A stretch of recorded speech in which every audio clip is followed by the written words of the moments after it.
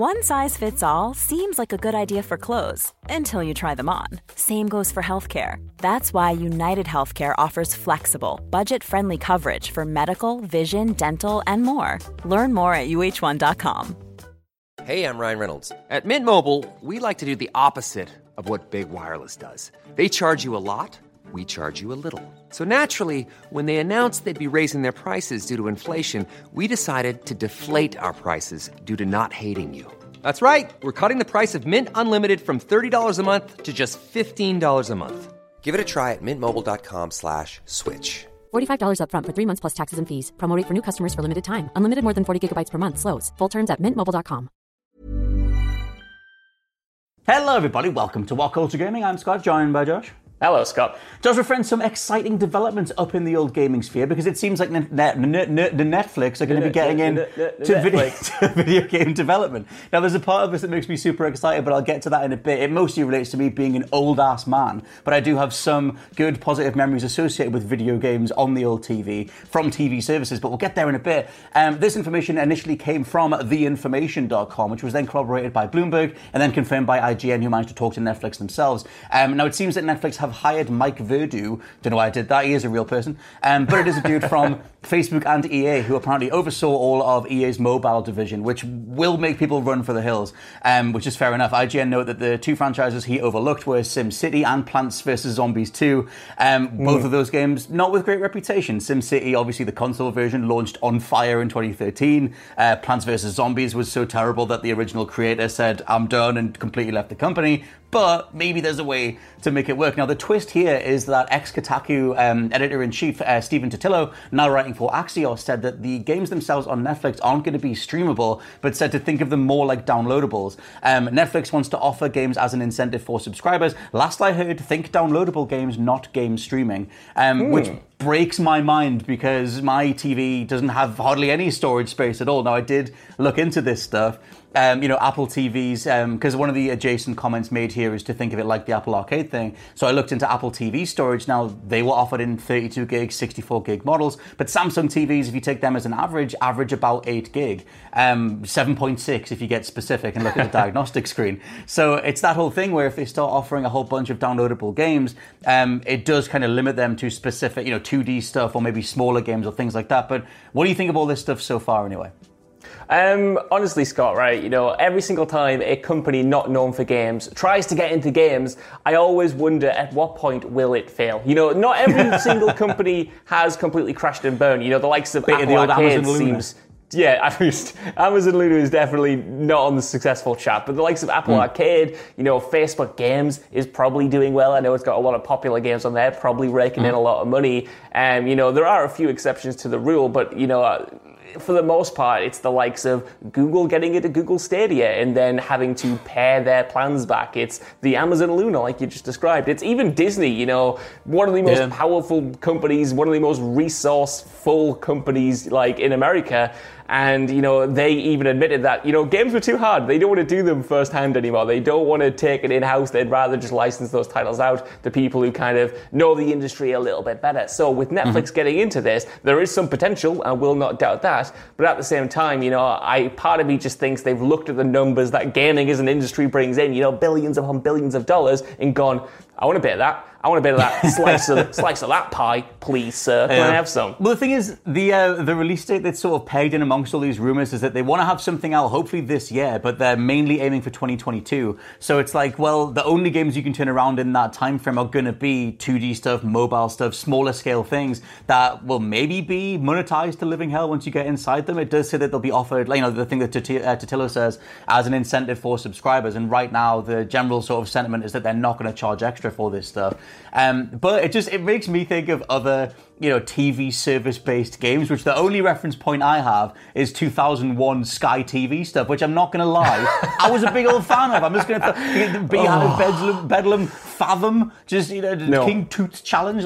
I'll take whatever they have. Now, if they can make any of those games anywhere near as memorable as those original titles, and I know it's because we were a different species back then, but they were lovable games.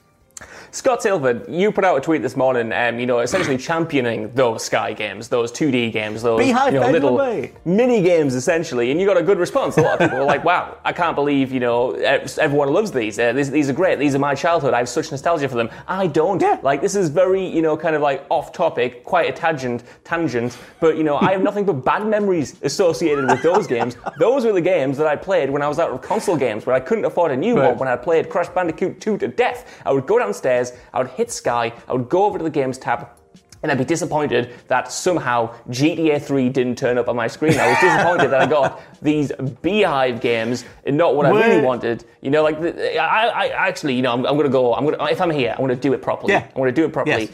I dislike those games so much that when I was in this situation, I actually opted to spend a full day making a cardboard Game Boy, which I didn't own, and use my own imagination to visualize Pokemon on a bit of wood, essentially, rather than go into the sky and play those games. That's how much I associate them with bad vibes.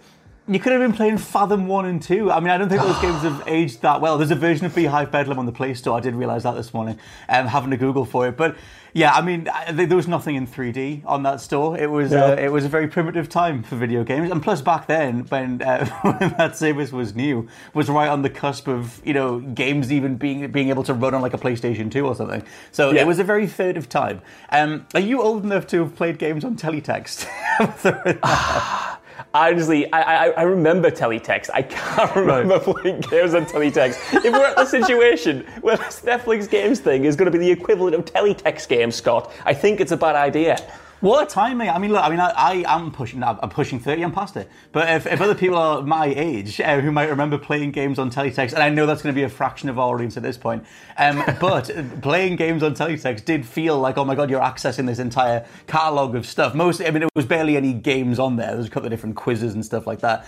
But teletext was like the original internet before that sort of took off properly. Point being, though, that in amongst all this stuff, from your like makeshift Game Boy Pokemon thing to the reality of Netflix getting into game development, they're going to need a hell of a lot of charm to make it work. It's going to need a hell of a lot of ingenuity for the service to take off because, like you said, the road to this stuff is laid with bodies from Google Stadia to Amazon Luna to anyone else who tries it other than the main companies themselves.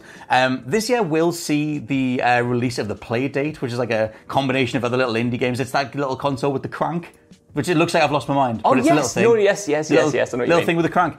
And it's like, it is very hard to break into, the gaming industry itself. And like you said, there's been more failed opportunities than others. I guess, what do you want to see from a Netflix gaming division? Because for me, they have a lot of positive reinforcement as a brand right now in terms of in the video game space. Like, obviously, Witcher was a massive success. I love the Castlevania series. I think all 4 seasons of that are an absolute masterpiece. Go watch Castlevania; it's phenomenal. But they also did little known things like Dragon's Dogma, the new Resident Evil series is actually brilliant. So I'm kind of like, I think they have enough goodwill in them that they can kind of transfer that across, but at the same time, they're trying to turn these games around in a couple of years, so it's not going to be anything amazing. Yeah, totally. I mean, I just need more clarification on what they're going to do. I think in one of the statements they said that they don't even know kind of what the game development is going to look like, which is very interesting. But yeah, you raised an interesting point there, I think. They have been cultivating this relationship with video game properties over the past few years. Like you just mentioned there, a treasure trove of, video game adaptations, a lot of which have been like really well received. Like Castlevania, everyone is telling me to watch Castlevania. A lot of people really love The Witcher. Watch it, Josh.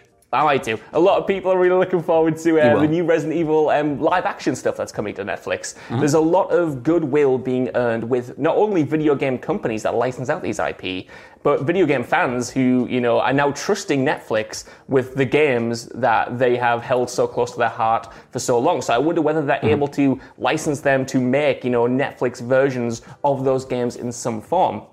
Even if they don't, though, I still think they have, an interesting kind of like pedigree to come in on because they have all of the Netflix originals. They've been cultivating them for like the past 10 years or whatever. And even though the term Netflix original doesn't have the same inherently positive connotations that it once did. You know, you used to say Netflix original, it would mean that you were going to get something interesting, something a bit cutting edge, something that you couldn't get anywhere else. Now they've definitely chosen a quantity over quality approach, but some of them still do hit. They still do have hits, and they have so many properties now that are Netflix exclusives that they could spin out. You know, we could get maybe an Extraction, you know, the Chris Hemsworth movie, you know, a spin-off to that, or a spin-off to whatever the hell else they have planned, another Stranger Things, you know, game or something. And I think, you know, they've got plenty of established franchises there that they could use to make video game versions of, whether that's going to be just this crappy, like, clicky mobile game, or whether it's going to be more, you know, fully formed.